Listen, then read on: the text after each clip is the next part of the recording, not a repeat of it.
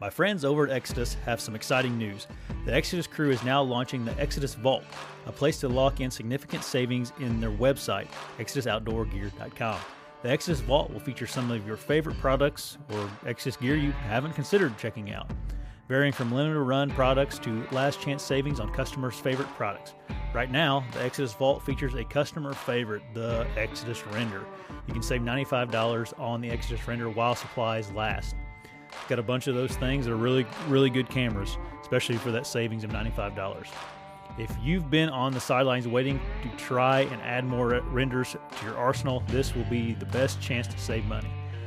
This will be the final opportunity to purchase the Exodus Render. This bulletproof cell camera has stood the test of time between the 5-year warranty, 5-year theft and damage coverage, and best in-class customer service. The Render quickly became a favorite of thousands of trail camera enthusiasts across the country. With affordable and flexible data plans, unlimited HD image, and a no-glow flash, the Render will provide critical real-time data this #scrape week. Also, if you missed the Lift 2, the Render is an excellent option to get impressive HD videos. You have the flexibility of using it as a standard camera or connected device, all backed by the 5-year warranty. The Exodus team has put a lot of thought into this program, and I hope you take advantage of upgrading to the Exodus Render. Head to ExodusOutdoorGear.com and click the link in the banner to see all products offered in the vault and lock in the steepest savings of all times while supplies last. Now is a great time to purchase the Render at the most affordable price of all time and experience the Exodus advantage. Additional coupons cannot be used in the Exodus Vault, but to show support for the podcast, please put before the Echo in the notes. Now let's talk about Osseo Gear. It's a great option for whitetail hunters.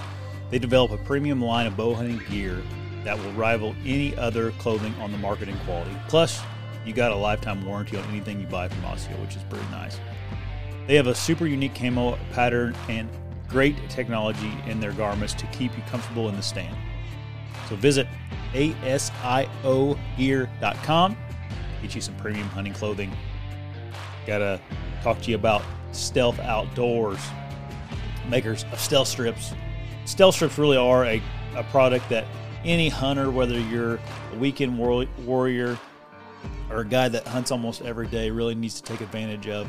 Stuff absolutely deadens your gear to make it essentially noise-free.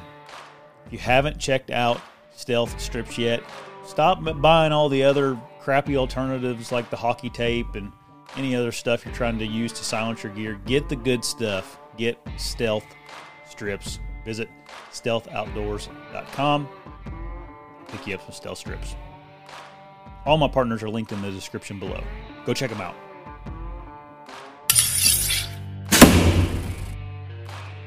Hey, everybody. Welcome to the show. It's going good. How's Global? Good. Did you go hunting tonight? You didn't, did you? I did not. I made a trip and made a deposit on something and then came home and spent a little time with the family. I've been hunting a lot. Yeah. How's the weather up there right now? Crappy. Lots of rain. Rain, more rain. Yeah, we got a ton of it. That's what everybody's kind of saying up there. We haven't had rain in a long time here. I mean, we had one shower the other day, but it's been pretty dry. Anyway, before we get into our topic today, you had a crazy thing happen to you. Was it yesterday or day before yesterday?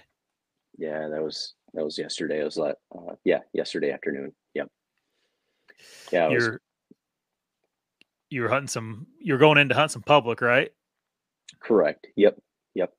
And I was in there last year and decided to dive in there this year and went a little different direction. And yeah, I don't know if you want me to tell the story or. Yeah, tell the story. I'll once you get to the goods part, I'll put the pictures up. Okay, I'll try and make it short and sweet. As I was getting into this piece, it's a pretty good piece, but I was probably I don't know, two and a half 40s back or whatever it was, and I had walked past some stuff. I'd seen some kind of a scrape that I knew was a man-made scrape, and then came across a couple good rubs, but they were lower, so I kept pushing. I really had a place in mind, and from there, I was just gonna wing it. I had my stand and sticks on my back, bow with me, everything. I was ready to rock and roll, but if I just scouted the night out, I was okay with that. That was kind of my mindset going in there. And just because like last couple sits I've gone to, spots, and that's just something I told myself I wasn't going to do anymore. But got back in there, noticed some buzzards flying, or some turkey vultures flying around, and one in particular was kind of looked like an osprey almost. It had it was really dark with that light checker in it. And so I thought I was filming it, and I wasn't. But that's another story. Anyway, went a little went a little bit farther, and I saw some white hair in the road, and so I'm walking up on this downfall, just to paint the picture. I'm walking up on this downfall that's across the road, and I can just start to see some hair as I come around this thing, and then I look up there, and maybe, I don't know, 40 yards, 50 yards, I can just see this cage sticking up, and I'm like, holy crap. And I knew something was wrong right away. It was dead. And so I'm walking up on it, and I can see that the back end of it is kind of buried and whatnot. But got up there, took some video of it, took some pictures of it. I actually think I marcoed you guys. I Yep. marcoed kind of our little group here, and showed everybody. Got off of that, called the DNR, got a salvage tag for it, and from there proceeded to call uh, another buddy of mine, Tim Hinkie. You guys might know him. Yep. And I think he's he on came tonight. out. Is he? Okay. Yep. Super. First sit. Nice. Yeah. Yeah. I can't even see comments and stuff, but Oh, you can't. no. Yeah, that was a freaking stud, man. Yeah, he's a good deer. I mean, initially I was kind of in awe, and Tim shows up, and I'm like, man, I don't know. I'm like, that's like a 160-inch deer. And then, I mean, it was probably 20 minutes later, I'm looking at him. I'm like, well, he's not, I don't think he's 160, but he's 150s, maybe 150s and some change. So Yep. Yep. um, a nice Yep. deer. It hurts to see something like that go down that way. But I started feeling him over. That one picture kind of showed that his backside was buried, which would be, pretty consistent with what a bear would do. Later, and it didn't even dawn on me, but later it makes sense. My taxidermist said, yeah, bobcats will do that, and cougars, and of course we've got both of those in the state, and both of those locally, Right. regardless of what the DNR will say. But when you got pictures of them, that's pretty hard to dispute. Not that I personally have pictures of them, but I've got neighbors that have pictures of them. But anyway, yeah, it was. Tim came out. He kind of filmed the recovery. Where I was going with that is I started feeling around this thing, and I felt like a little hole, like in the shoulder, and I'm like, oh, please don't tell me he was poached. And that's all I kept thinking while I was waiting for Tim. And while I was waiting for Tim, I actually had a quick conversation with my brother, and he's like, man, you should just kind of tuck into something. I'm like, yeah, probably should. I mean, we've all had crazy things happen. So I Yeah. thought that was a pretty good idea. My brother kind of felt stupid that I didn't think of it, but it was like, you're just trying to take that all in, and it's like, wow, I Yeah. can't believe And I'm all of a sudden looking at this. there's a bear breathing down your neck. Yeah, well, wouldn't be the first time I was close to a bear this year, but um, yeah. So I grabbed my stuff, I set it off to the side, I tuck up against this tree, and I've got pretty good shooting all around me. And probably 10 minutes before Tim got there, uh, I had a deer sneak up behind me. Actually, I was kind of sitting down or kneeling on my knees, and my knees aren't so good. So I went and I stood up, and I started getting feeling back in my legs. And I don't know if I was sending Tim a text, or maybe I forget what it was. But anyway, I'd moved a little bit, and all of a sudden right behind me, I could hear this big loud stomp. And it stomped once, and then it just took off. It never blew, nothing. And by the time I turned around and got it found, I caught it in an opening, probably, I don't know, maybe 100 yards out. And I'm like, oh, dang, that was a pretty good deer. I'm like, that's ironic that that just happened, because, you sit there and you think, you know, I guess the moral of the story is expect the unexpected, so Yeah, be for sure. prepared for that. And of course, the one time I would just play on my phone a little bit, there it was. But Yeah. I don't know. And then as Tim was actually walking up the aisle, um, I had another one right in front of me, not 2 minutes after that one. I had another one in front of me at probably 40 yards, close the distance to probably 35 or 30, 35 yards. It was doe. And I didn't think I had a doe tag for that county. So I wasn't going to shoot her, but it was pretty cool either way. And yeah, they came walking up, and that doe, didn't even really care. I mean, she kind of moved off quick, but I don't know. It was a pretty cool night in the woods. Yeah. I imagine. And you got a salvage tag for it, right? I did. Yep. Salvage tag. They sent me a confirmation number verbally. I punched it in my notes, and they also sent me an email with a confirmation number. So yeah, Yeah. it was really simple. If anybody ever comes across that, it's really easy. Just Yeah. call a DNR number. They'll get you squared away. Every state's a little different too on rules on that. Some states you don't have to have tags. Some of them you do. We're supposed to have them here if we find a deadhead. And I've talked to conservation officers that are kind of don't really want to mess with it. They're like, whatever, but something like that, you want to make sure you're legal on that. How long you think he'd been dead? For sure. He was warm when I walked up on him. He was warm. He was warm when I gutted him out. Yeah, he was. He had some. He was stiff, but not stiff like you would think. And Yeah, so right. I don't think he had been done very long. I think that whole thing probably transpired, maybe early morning, or I'll call it early morning hours, or early in the morning. And I think at best he was sitting there for 8 hours, maybe dead. Yeah. But everything, as I was walking up, I did bump something, and I just thought it was a deer, to be honest. But it very well could have been, whatever was Eating on him. trying to feast on that thing. So yeah, Tim just commented, explain what we believe happened to him.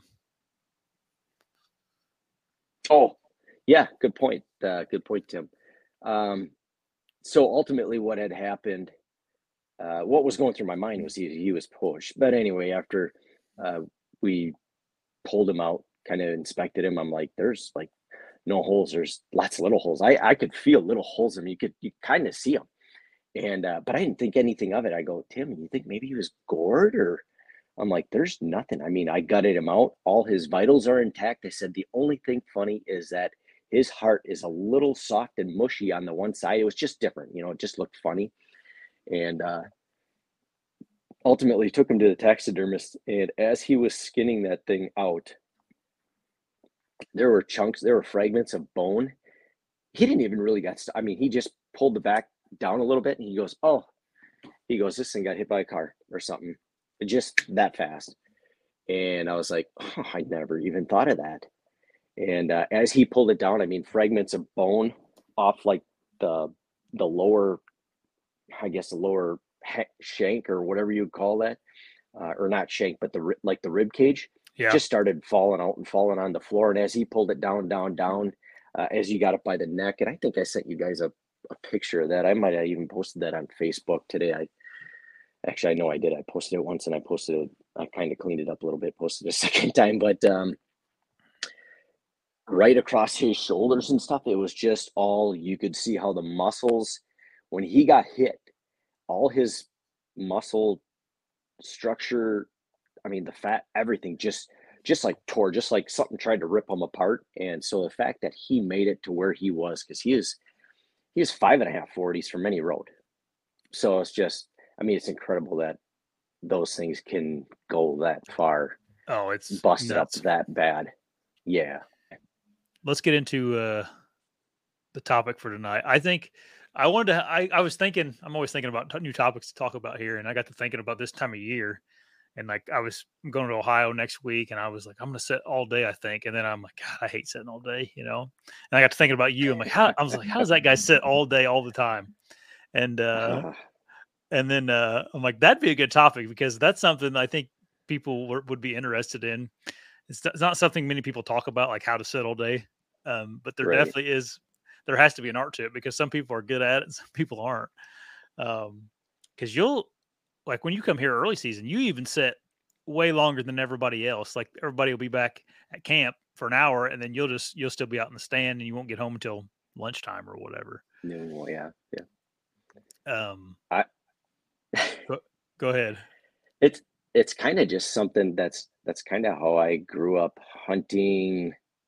Not so much when I was a kid, but as I got into my 20s and 30s, I just started realizing the properties I was hunting, it would be like a switch would go on like 8:30, 9 o'clock, 10:30, and if you weren't in the stand, you were missing it, man. And it was some incredible action. Now on the flip side, yeah, it can be dead. But you just never knew when that was going to happen, especially when I moved up, the Wausau area, which that would be my 20s. But um, it just seemed like the properties, I just had to sit later to see deer. That was the bottom line.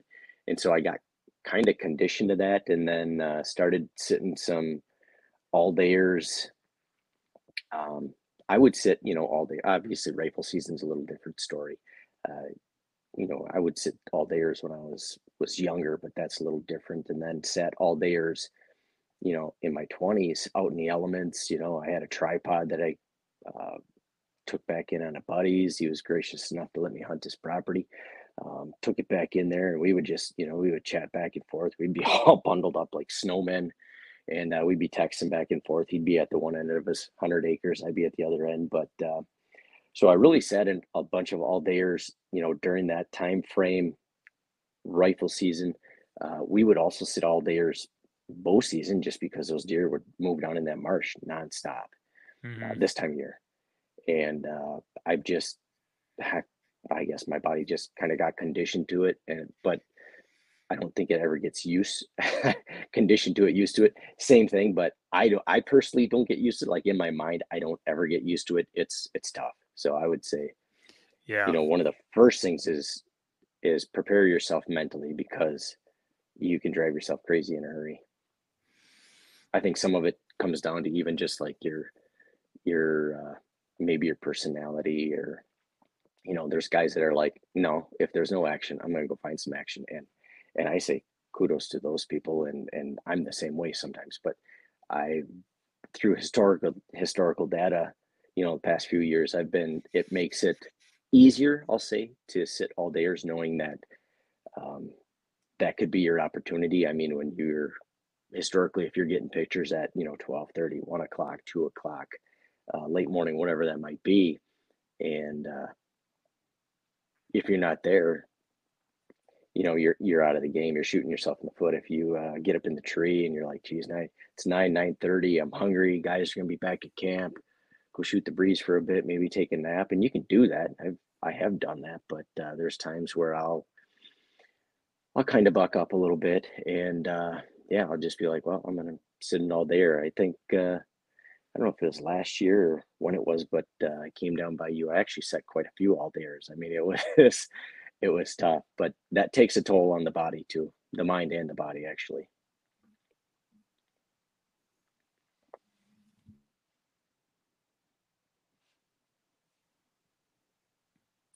Did you lose me? Yeah, but I think you're back now. Are you good? Oh yeah, yep. I Okay. couldn't Okay. tell. I don't know where you Um, lost me, but no, you were good. I heard you up right. You were just gone for a few seconds. Um, okay. yeah, and I know there is like some of that. It's like personality. Some people just are wired to sit a long time. But something else like with you is like you sit in like I remember when we first started hunting together, you had that point .5, the lone wolf point .5, and you would sit all Hmm. day in that. You sit all day in that little thing, and that thing is like Yeah, the seat's about the size of my coffee cup, and yeah. um, So like It's how tiny. how do you keep how do you keep yourself comfortable in the stand that long to where You don't. you bear? Yeah. You don't. I mean, it's not comfortable because let's be honest, you're sitting 12 to 14 hours. There's nothing comfortable about that.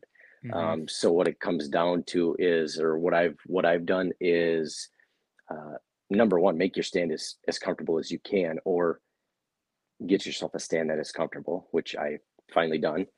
And yeah, that my B stand is much more comfortable, much more leg room, which helps my knees from cramping up. I literally wouldn't be able to walk. I mean, it would take me probably 200 yards to get the kinks out after an all dayer. But even just sitting late, I noticed that I can get down and I can kind of hit the trail pretty hard right away and no issues. But get your stand comfortable, get your seat comfortable, make that thing as comfortable as you can. I even went to the point, and this is what I do. I'm not saying this is what everybody should do, and it's kind of something that I um, copied off Jake Bush. To be frank, is I took and I cut a little pad for the bottom of my seat so I can once I get tired of sitting, I can flip my seat up, turn around, and I'll face the tree like fat chicken, like Dan talks about.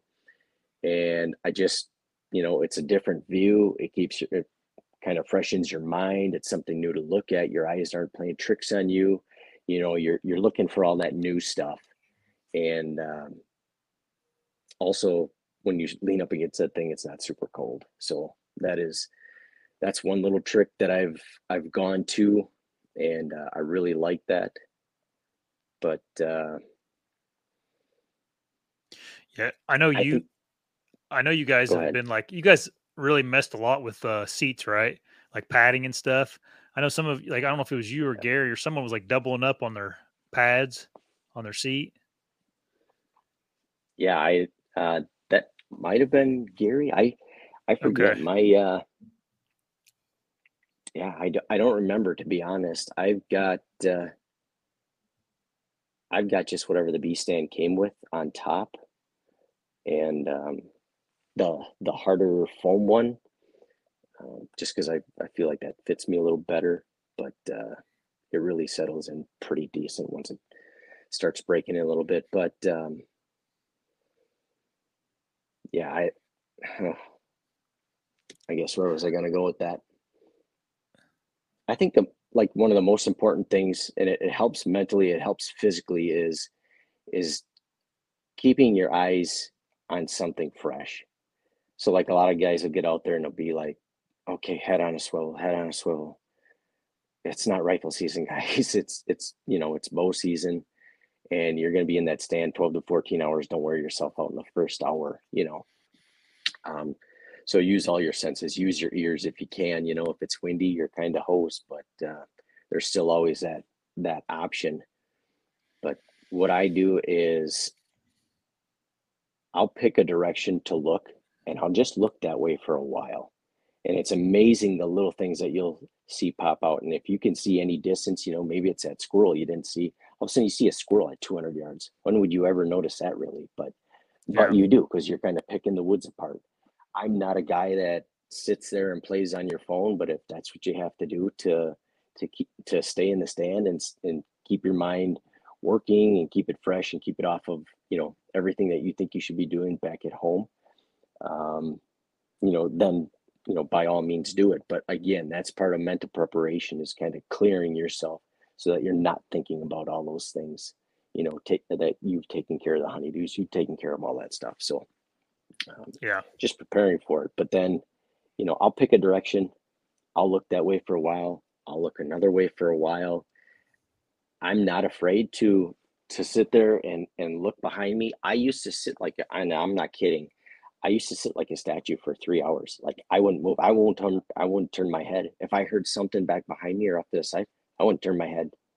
And it was just something that I was taught when I was younger, actually from one of my friends. He's like, yeah, my dad does this, and I'm like, you know what, that makes sense, because it's when you get busted, when you turn to look at him, that's when you get busted. But Hmm. now it's like, I just feel like if I don't hear anything, I feel like I'm safe. Now, obviously, if you hear something, you have to be smart about how you turn. But That's what I do. I pick zones and I kind of watch them. And when it gets later in the day, as the day goes on, I'll stand for an hour, hour and a half, 2 hours, sit down, hold your bow, don't hold your bow, whatever makes you happy. And that's kind of another tip that I had is have, right along with your stand, have the equipment to do that and be versatile, be flexible. So this year I picked up some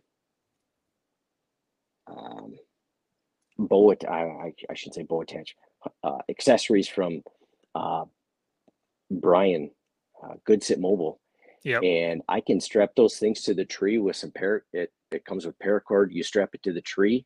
I hang my bow on there, so now when I stand up and I face that tree, my bow is right there. It's ready. And otherwise, if you're hunting, if you're hunting private, public, guys use screw-ins, and I've actually had, so the DNR tell me they don't worry about, some of that stuff if you snap a branch here and there, but it's when guys get crazy with that stuff that they get a little bent out of shape. But so you take a screw in, you pop it in the tree or anything to hold your bow. Maybe there's a branch right there you can hang your bow on, but make sure that your bow is easily accessible. Don't stand up, turn around and face a tree, and now you've got to reach down. I've got a bow holder attached to my bow, so my bow is always at my left hand when I'm seated. So don't stand up, turn around, face a tree, and then be like, oh, okay, well, there's a buck. Now I got to reach down, grab my bow with my right hand, do a Yeah. crossover with my left. For guys like you and I, there's a camera in the way there somewhere that we have to dodge. It makes for a lot of extra movement. So if I stand up and turn around, face a tree, I shift my bow. It's just that simple. So having the right tools to do that makes things easier and smoother, especially in the heat of the moment. One time I can think of in particular, I was down by you last year, Josh, and I was sitting an all dayer, as a matter of fact. And I had that, I think it was about 9:30, 10 o'clock. I had some doe come through up on a ridge, and I'm like, oh, sweet, some movement. And then I want to say it was maybe an hour later, hour and a half later. So it was, I guess it was close to midday or whatever. All of a sudden, here come this, nice 8-pointer out of nowhere. And I was actually, the tree I was looking or sitting in was pretty good size. So he actually was behind that tree a good share of the way. So I didn't see him until he like popped out, and then it was Scramble City. But if I would have had to reach back and get my bow, it would have been chaos. But I had my bow right there. I had a little screwing in the tree at that time. I've got the Good Sit Mobile things now, but my bow was right there. I was ready. Um, I think I got some footage of that one or not, but he wound up being like, I want to say he was like 30, 35 yards, and there was just some crap in the way. I remember a little pine tree being in the way. And once he got past that, I just didn't feel comfortable with the shot, even though it was pretty much quartering away or broadside. It was just, I didn't feel comfortable with like a lot of the little branches and stuff. Now it's middle of the day. I could see pretty good, but I didn't like that shot. It was just not Yeah. me. And to be honest, I wasn't real sure that I wanted to shoot that deer, but I told myself, if it's a nice buck, shoot it. And he was nice. So I guess ethically, morally at the time, I didn't, the shot was no good, so I didn't take it. But Do you yeah, do that you uh do you bring snacks with you? I do bring snacks. Yeah, I don't get real crazy. I'll be honest. I would say one of my tips would be is don't take anything more than you think you need. Don't bog yourself down, especially if you got a long trip. If you're going to sit some private, you don't have or some public, and you don't have a long walk. That's and you want to put 10 pounds of food in your in your bag and be Right. rummaging through that all day, feel free. But that's not my way. I'll take 2 bottles of water, or a bottle of water, bottle of Gatorade. I'll make sure that bottle of water is not in one of those plastic crinkly things, Mm, because I hate making noise out there. I'm kind of OCD out there. So the water goes in a different water bottle. Like I'll, if I've got an old Gatorade bottle or Powerade bottle, whatever you want, or if a guy's got a thermos, I put my water in those because they're hard plastic and they don't make noise Right. like those little cheap plastic bottles do. But yeah, and then like my snacks, I can make it all day on one power bar. I usually take two because I know that'll get me through. Maybe some trail mix, and if I want to spoil myself, maybe a couple cheese sticks. That's always a nice little breakup. But again, all that stuff like those power bar or those not the power bars, but Cliff bars. Sorry, Cliff bars. They Yeah. come in. They got. I mean, that's the noisiest wrapper anybody ever came out with. But I suppose if you're climbing rocks, it's not a big deal. But if you're in the woods, they're so loud. So I'll take those out, and I'll either put them in a baggie, or another thing you can do is just wrap them in plastic wrap. That's nice and Yeah. quiet. Otherwise, they're sticky, and they want to stick to each other and make a mess out of everything else too. So that's what I do. I make sure everything I want to access is nice and quiet. Yeah. It is one of those things where you talk to anybody that's real successful. Like I was talking to Andy May a while back on here, and he mentioned like he's killed a lot of deer in the middle of the day. And then same with Yeah, John Eberhart. He swears by 11 to 2 during this time of year. So it's something I have not done a very good job with over the years. Like I've very rarely in the stand at noon. hmm Um, hmm but this year I'm really trying to make an attempt to do a better job with that whenever I'm out of state. And that's another thing is when you're out of state, it's like it's easy to start wasting time. Like that's very valuable. yeah, You can go yeah, back to camp and sit around for a couple hours and think, oh, I'll go back and you relax and then go out scouting or something. All of a sudden your relaxing time turns into a nap, and then it's all of a sudden it's 2 o'clock and you have to you just wasted the whole day on doing nothing, and then you're yeah. gone away from your family, and it's like you should be productive when you're out of state. But Absolutely. it, I'm the same way. I feel guilty if I'm not out there as much as I possibly can be. So, mhm. um, that's another good driver too. But I do. I've seen a lot of. I've gone through a few different phases in life. I mean, I went through obviously as a young kid. I shot a lot of deer, killed a lot of deer, and got into QDMA early in life.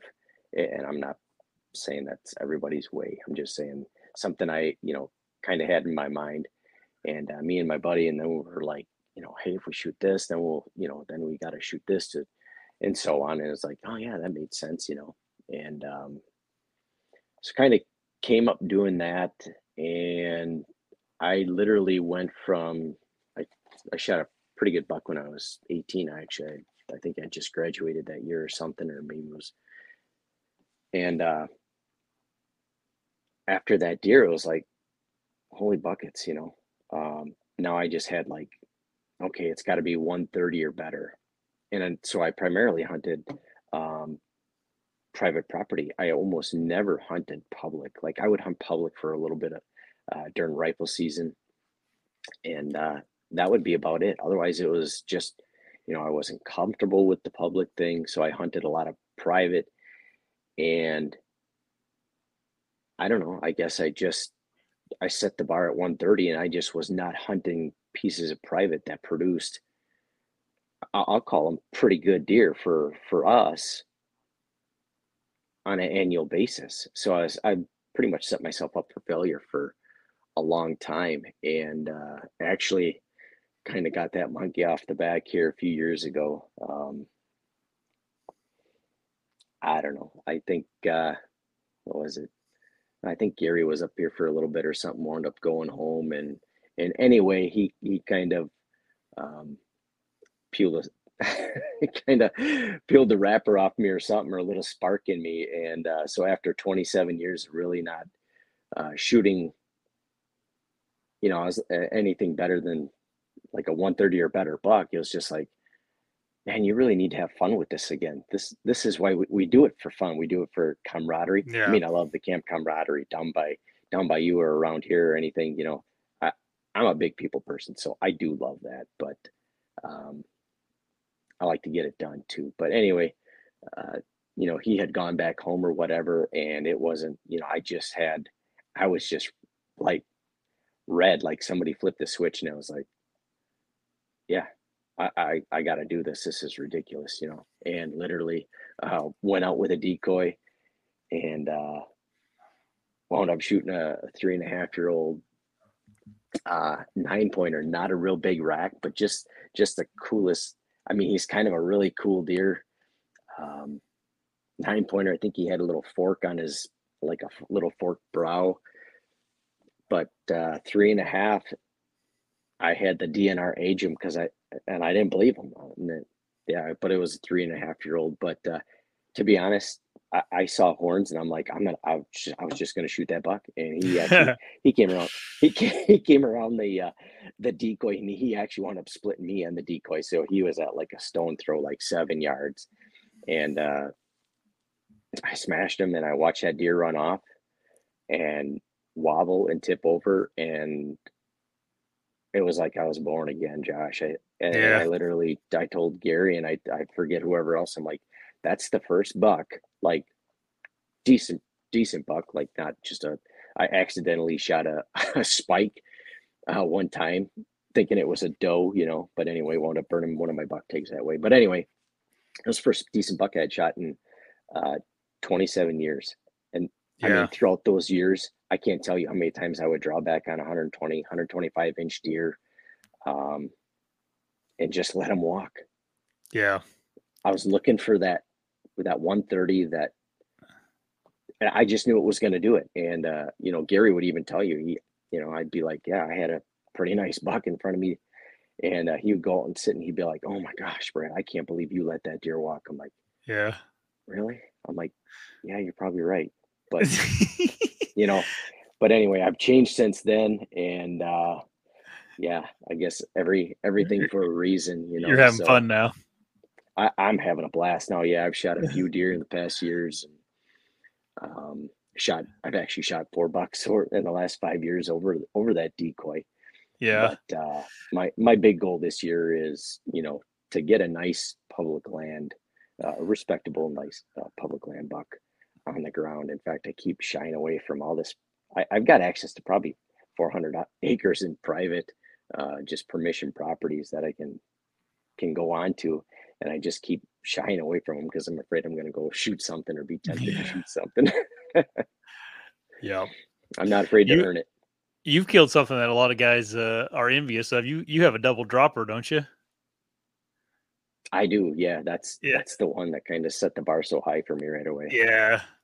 That's tough as a young guy to kill something like that and then, you know, feel like you got to one up Yeah. yourself and then all of a sudden it's 20 years and you still haven't, it's hard.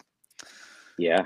And you don't realize where it goes. And to be honest, Gary always called me, "You're such a good deer watcher. You're a deer watcher. You're not a hunter." And Yeah. a lot of truth in that because I did watch a lot of deer, but and a lot of those were midday sits, you know, or midday encounters where I'd have deer like that. And I have shot a few deer midday, or if it wasn't like an all day sit.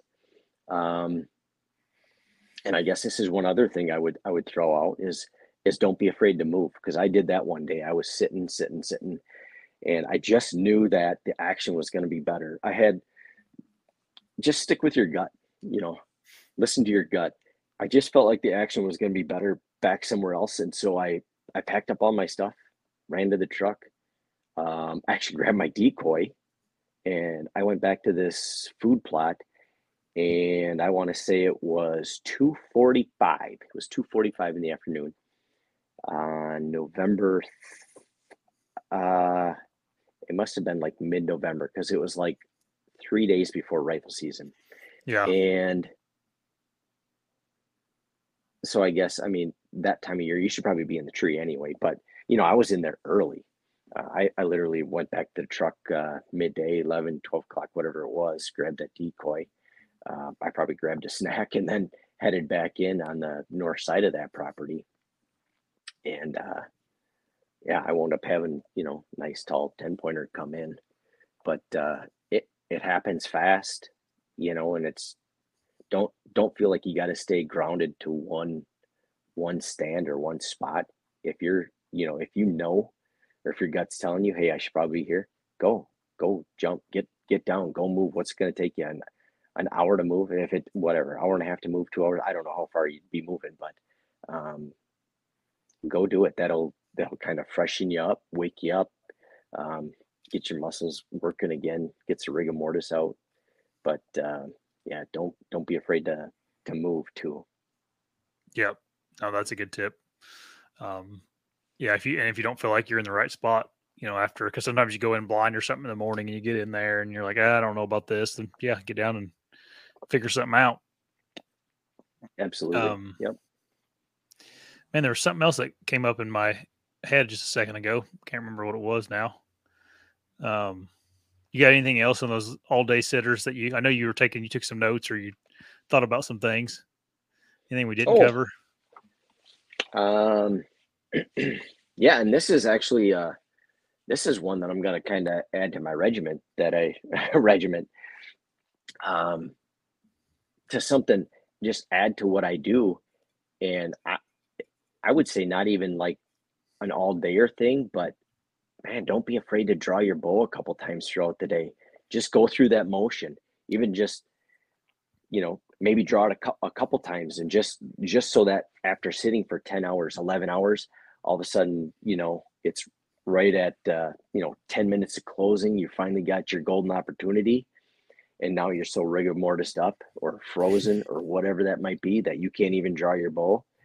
That would be, I'm getting old, so I went to 60-pound bow so that I can pretty much draw that with no problem anytime. Right. But yeah, I think I picked that up from Jacoviak, one of Jacoviak's videos, and I'm like, man, that's perfect. He goes through some other stuff, but I'm not about to start flinging arrows out of the tree. But he's using a trad bow practice though. Pointers. Yeah, super quiet. Yeah. But, yeah, that's a good tip. People forget about doing that. Like, you sit there all day and then you grab your bow to shoot a deer, and it's like, oh gosh, I'm stiff or whatever, Yeah. Even if it's like a cold morning.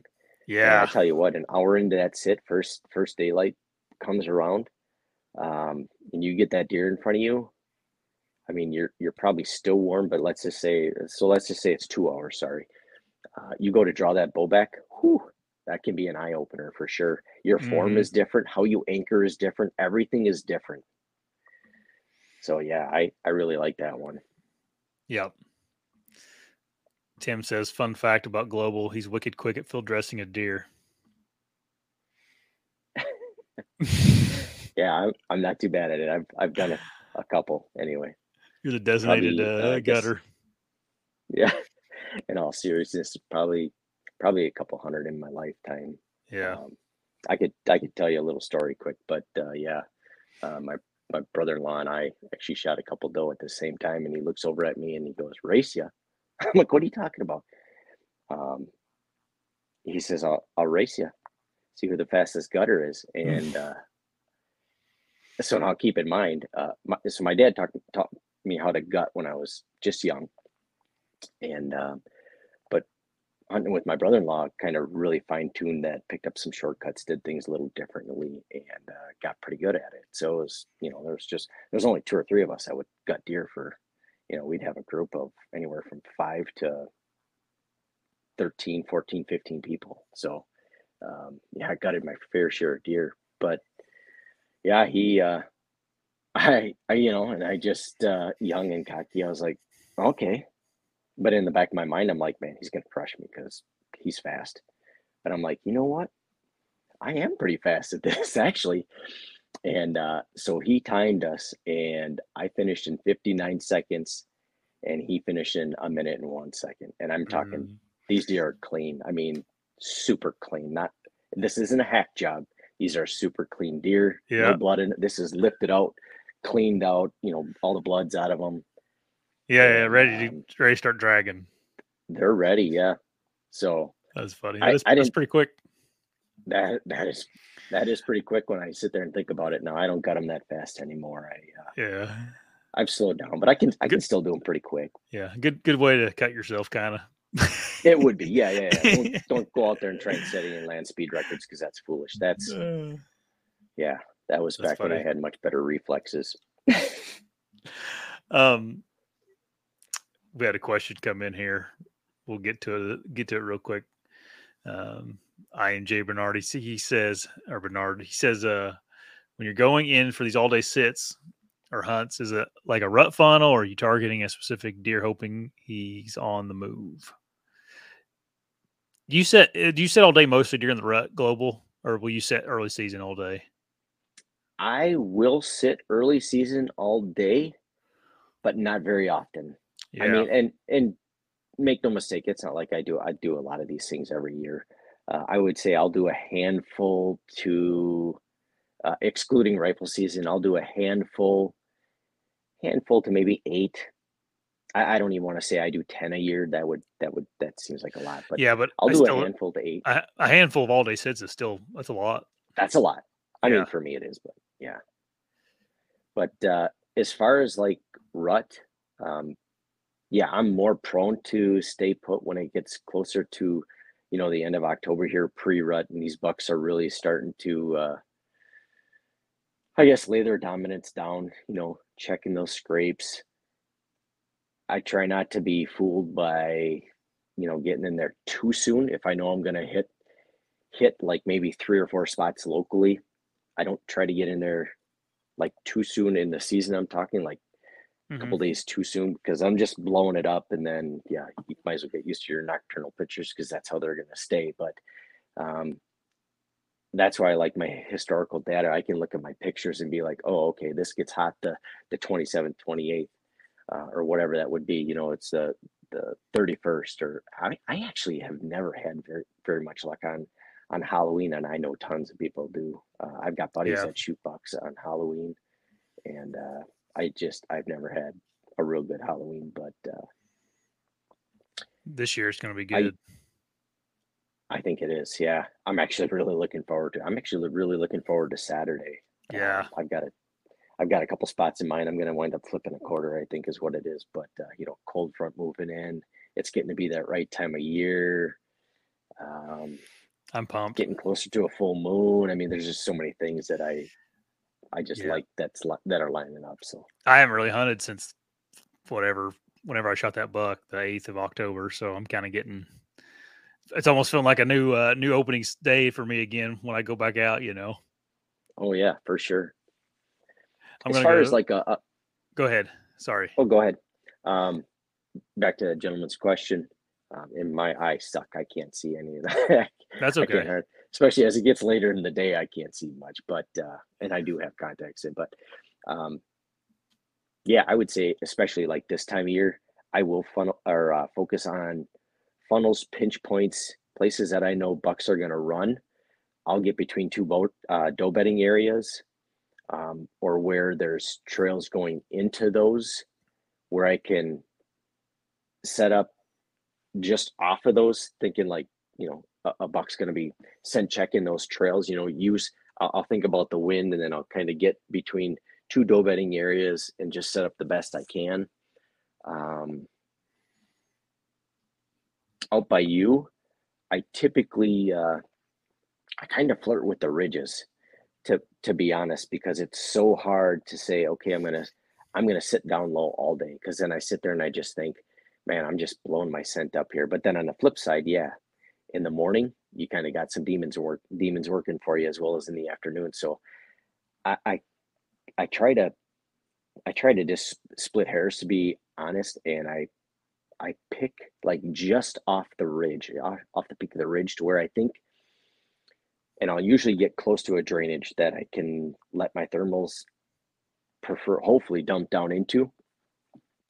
And then when the wind picks up, I'll also try to sit high on these, so that hopefully my wind blows up and over, and Hmm. clears everything. Whether that happens or not, I don't know. But I have had some pretty good all day sits out there. I mean, to where I've seen, um, where I've seen some deer either late morning or early afternoon. I've had some sits where I haven't seen anything, to be honest, and that's just Yeah. wrong place, wrong time. That's going to happen sometimes, and that's tough. And then to get up the next morning and say you're going to do that again, that's super Yeah. tough. Yeah. um, People are commenting about your gutting skills. So, Chad asked, "What kind of knife do you use?" So back in the day, I used a Gerber Gator. I used that thing for 20 plus, at least 20 plus years. Gerber Gator, and it was the one. I just had the regular blade without the serrated. I lost that one. I wound up buying the serrated version of that. Ultimately, I wound up finding my original Gerber, and but the past few years, my father-in-law bought me a what is that? A buck knife, buck fold knife, and so I use that one. It's just got sentimental value, and um, that is a sharp knife, and that steel stays really nice and sharp. I can gut a few deer with that one before it needs an edge. So There you go. there you have it. Jason, he's from Florida and he just moved to Wisconsin. He said the deer are so much bigger in Wisconsin and a lot trickier. I bet you're just getting them figured out, Jason. I don't because I think I heard Florida's pretty tough hunting, so um I could give it time. I bet you'll get on the deer. He also Yeah, goes on to say later on that every hunt he's had this year, he said all day. That's hardcore, man. that is hardcore. A little different Uh, landscape, I bet, than Florida. yep, yep. Maybe at the creek, Victoria Knox. They do make good knives. Pretty affordable too. I have a bunch of Victorian knife, like kitchen stuff and butchering knives. I really like them. They're famous for the Swiss Army knife. Oh, That the little red knives that you see, those are hmm, Victorian Knox. Um, nice. what else for the all day sits? Did you have anything else written down, or you were wanting to talk about? I like to set up. Yeah, I did. I was just reading that here. I like to set up my stand facing north if I can help it at all. Okay. That puts me in the shadows a good share of the day. I'm not looking into that sun, other than if I stand up to run, then you're looking in the sun. Do yourself a favor and wear a hat. Yeah. So that'll help, block some of that sun too. But I like to set up. I like to set up facing north, and I just feel like that puts me in the shadows a good part of the day. And if I'm looking to warm up a little bit, and I'm in a bigger tree, then you can always move around a little bit and get some exposure if you want it. But I'm usually looking to stay pretty concealed. And right along with that, what I like to do if I can, and Josh, that one buck I shot hit down by you my first year, Mm-hmm. I like to sit in big double trees if I can, and Mm-hmm. I sit in big double trees or clumps of four, three, four, or I'll pick out a tree that is close to another tree, even if it's a smaller, shorter tree that has foliage next to it that's maybe next to that tree, and I'll just tuck myself up in there and get comfortable. And you can use all that stuff to your advantage, and it helps kind of conceal any movement you might have. So just a couple more quick tidbits that I like to do anyway. Yep. That's good. That's a good. I never thought about that. Never would have either. Um, Zeke has a good point. He said, "Bring a portable phone charger." Yep, that's a good. Good point, Zeke. Yeah, because you'll drain them if you especially here when we have poor service or something. A lot of times here you can't really have an option because you don't have very good service. Yeah, Um, what else? Is there anything always a else good thing. you wanted to cover? I mean, yeah, he's right on. I mean, I used to carry Mophie all the time, and I still will, just in case your phone gets low walking out. Some of our Uh oh, walks are not short. we So, lost you again for a minute. oh no, A minute was am I back? exaggeration. You're back. Okay, but yeah, especially if you're worried about Onyx bonking out or something, or maybe your Yeah. phone's got a couple years on it. That batteries just start to peter out. I Oh was gonna put yeah. a new battery in mine this year, but um, we all broke down and just got different phones. It was time. I Yeah. hate buying phones. They seem like such a waste of money, but Oh my gosh, so expensive too. they're kind of a necessary evil. I hate to say it, but uh, Yeah. we're, Yeah. They but are. They are, and they're, man, I don't know. Some of them are like north of $1,000 now. yeah. Um, Tim asked if you have any first sit, Tim. If you have any tips for staying warm. That's a Yeah. Wisconsin question. I don't have to worry about that too much down here. Um, do yourself a favor. I always, always, always pack an extra pair of socks. And as soon as I'll get to my tree in the morning, because I mean, a lot of our hikes are a mile and a half. Uh, Sometimes you guys are walking 2 miles. I think Hmm. Gary said something. He's got a spot. He walks like 3 miles. I don't know. I mean, you walk that far, your feet are gonna sweat. And I Yeah. do this rifle season, bow season, but I'll carry an extra pair of socks, polypropylene, and then there's all kinds of good socks out there. I don't have it. About the only sock I haven't tried yet is those hollow socks, and that's just because they're kind of expensive. But Yeah. um, an extra pair of polypropylenes, and then like a smart wool or merino is what I wear. But um, pop those off, put some fresh socks on, and that's gonna do you some favors from just keeping your feet comfortable and warm. From there, if you want to, if it's gonna be cold, you can do toe warmers, but put your toe warmers on top of your toes. Don't put them underneath where you're just going to Yep. super saturate them with any moisture. That's one thing I picked up on. And I can't believe I didn't think of that sooner, but I just picked up on that in the last year or two. And I'm like, that's genius. Why didn't I think of that? But it works fantastic. But Yep. a lot of us have gone to, either the heater bodysuit or the IWAM and when you start getting really cold conditions. But um, that's just, those are altogether all different. When you're in those, I don't want to say bulletproof, but those things are pretty fantastic Oh my for super gosh. cold conditions. I I'm a know, fan. I think you have the same one I do, the IWAM. I'm a fan of it. yeah, yeah, those things are nice. And when Tim and I went out last year, it was 52 or 53 below or whatever it was. And he's got some pretty nice, I think he's got some Seeker or whatever, but he's got like the late season, the real deal stuff.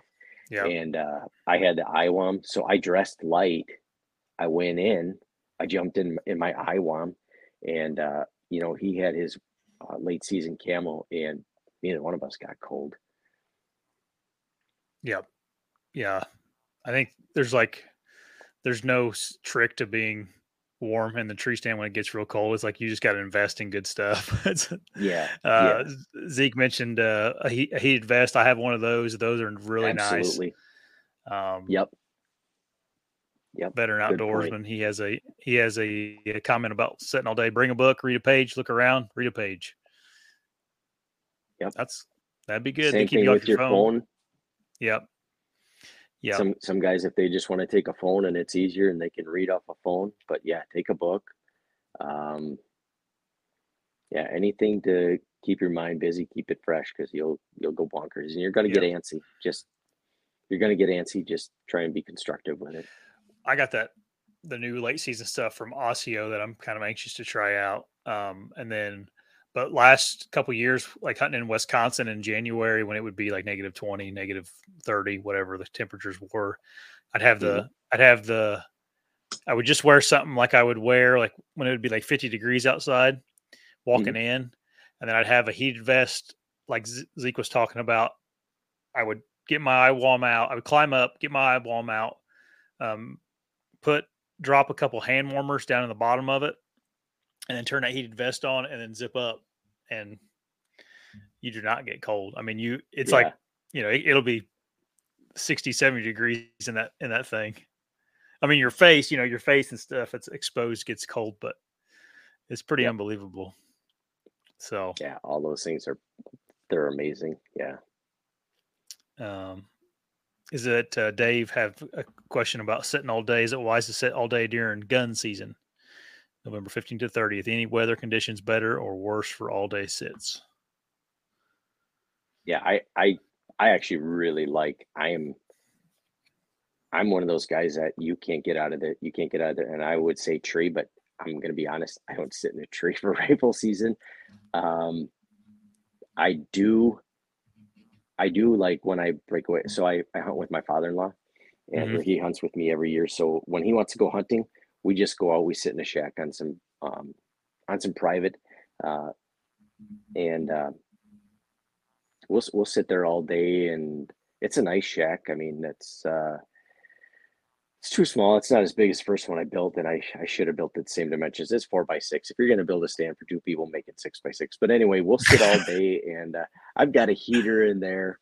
We're doing hot ham and cheese. We're doing breakfast sandwiches. Oh He's my God. drinking coffee. You Oh sound like a duck hunter now. yeah, yeah. No, it's not awful. I'm going to tell you that it's not Uh, awful. But we have a good time, and that's again, that's camaraderie and yeah, hunting right. memories, and just sometimes that's a good time Oh to yeah, for sure. just just let your hair down and let the world just kind of disappear behind you and just have fun. So Right. unless you're like me, you don't have any hair. Right. Me either. Um, I'm looking here. I thought I saw a question about my comment about duck hunters reminded me. Someone was asking we have any recommendations for when duck hunters start hitting the woods. I don't because I don't we don't duck hunting is not very popular around here where I hunt at. Like we don't very few people duck hunt around here. It's not a great duck hunting state. But do you hunt any properties where a lot of duck hunters tool around on? Me, I don't. No, I Uh oh. hunt. Whoops, you lost me again. Uh You oh. lose me. We lost you again, Global. Yeah, but you're back now. Um, Can you it hear must us? be. Yeah, I can hear you. It must be. I just had a whole boatload of pictures come Okay. rolling in, so that must mess with mess with it a little bit. But It must have um, bogged you down. yeah, sucking too many G's or something. But uh, I do hunt a piece of private that borders a small lake, and there are some duck hunters out there sometimes, and so that can be a little bit annoying. But for the most part, they go over on another lake, and so they're over there blasting away. But I no, I don't have a whole lot of exposure to duck hunters. Yeah, uh Nolan he mentions just wait till they leave. He said duck hunters leave around 9 or 10 in the morning, and he's probably right. Um, Hmm. I think deer probably figure those guys out and kind of work their way around them. I don't know if you know, it is frustrating that someone messes around in the woods there, but I don't think I think deer will work their way around them and still be using that area. Um, let's see here. I don't think we have any more questions, Global. We've been on here for an hour and I've gotten like no sleep for a week now, so I'm pretty tired. Oh no, sorry to hear that. The luxuries of a newborn, right? Yeah, it's okay.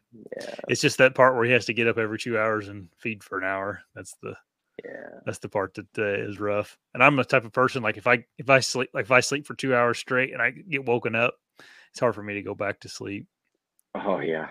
Oh, I'm the opposite way. I am so hard to wake up. Like 2 hours is not a good number for me. But science and everything else tells you, it's what is it? No more than a half hour or Yeah, 2 hours. That's kind of the window. I guess I remember hearing that like years yeah. ago. But I love a good if I can get like a 15 to 20 minute nap. Oh man, that like oh yeah, it refreshes my day. yeah, for sure. Uh, Jocko, what does he say? Like if you prop your feet up above your head, take a 15-minute nap, and then drink a cup of coffee. It's like a productive Ooh, hack. reborn. Yep. Yep. So there you I go. could see I that. probably need to hope I get to sleep tonight because I'm going to drive to Ohio in the morning and go scouting for the Oh day. wow, that's It's going to exciting. be 80 degrees here and raining, so I'm going to take advantage of that and go and try to find a place to sit uh, next week when I go out there for an all day sit. Nice, nice. That doesn't sound easy. I did have a couple other things real quick here, Josh, Go and for I'll it. be fast about it. So obviously, don't be afraid to move if the wind shifts. It's not doing what you Yeah. need. Um, you have to be confident in where you're going. That's a big one. If you're not confident in where you're going, you might be just wasting your time. So be confident in where you're going. And then one of the last things I had here, and this is more of a safety tip than anything, and maybe not a bad idea to do every time you go hunting, but tell somebody where you're going. If you're going on an all dayer, um, like if I go up with Josh, I'll use the, hey, this is where I'm going. Yeah. Now they have an idea because I don't have any reception where I'm going. I'll say probably 8 out of 10 times that I go out, 0 reception. And that could be whether I'm here in Wisconsin or in Indiana. A lot of the places we wind up, there's no reception. So yeah, tell somebody where you're going, and at least they'll have an idea. That way, if you don't come back, they can come looking for you.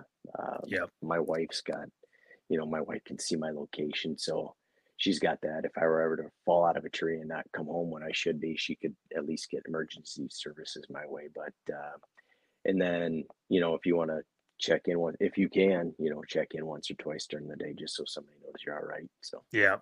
Yeah, yeah, I worry about you guys a lot. Well, when you first started to come down here, I was always like, God, I hope they're all right in there because it's different to country than you guys were used to. oh yeah, uh, yeah, for sure. it's easy Yep. to get turned around. But Mm-hmm. And Onyx will turn you around. yeah, oh, for sure.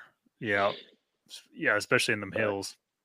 yeah, No, those are good tips, man. Thanks for getting on here and talking about this. I thought it was a interesting topic that I never heard anybody really discuss at length. So yeah, no problem. it's Not a fun. lot of rocket science behind it, but just little things that I've improved learned Yeah. over the years. So Well, yeah, you're one of the best I've seen at it. So when you coming I down here appreciate again? that. Probably the 4th, 4th or 5th, November 4th or 5th. Sounds good. Like What's that next? Not next weekend, but the weekend after. yeah, not this coming weekend, but the following weekend. Yeah, Okay, that's cool. what I put in for anyway. A couple people have asked if you have a channel. Global is not he's not a hunting industry guy. I do not. I don't know if he has anything he wants to pitch or anything. You go follow him on Instagram. Yeah, you can follow me on Instagram. I think it's hammer1-4 sure. Is it really? Super easy. Yeah. But I'll look it up for you. No, it's just Brad Crook. Brad W. Crook. Is it? Yeah. What are you talking about? Maybe that was Snapchat or some dang thing. I don't remember. Josh will tell you I'm not the techie guy. That's for sure. I'm always like, Josh, well, how do I do this? That's why I was getting a kick about them asking what you're. Yeah. No, it's a good thing to ask because I do sometimes forget to let people give their pitch their whatever they got going on in life. But anyway, yeah, you can get on Global's Instagram and see that big giant buck that he found the other day and all the pictures of it. Yep. So yeah, that's on there. Now, if we can put one in the back of the truck due to an arrow injury, that'd be fantastic. Yeah, right. But you'll see Global again. We got a bunch. Go ahead. Sorry, I keep interrupting you.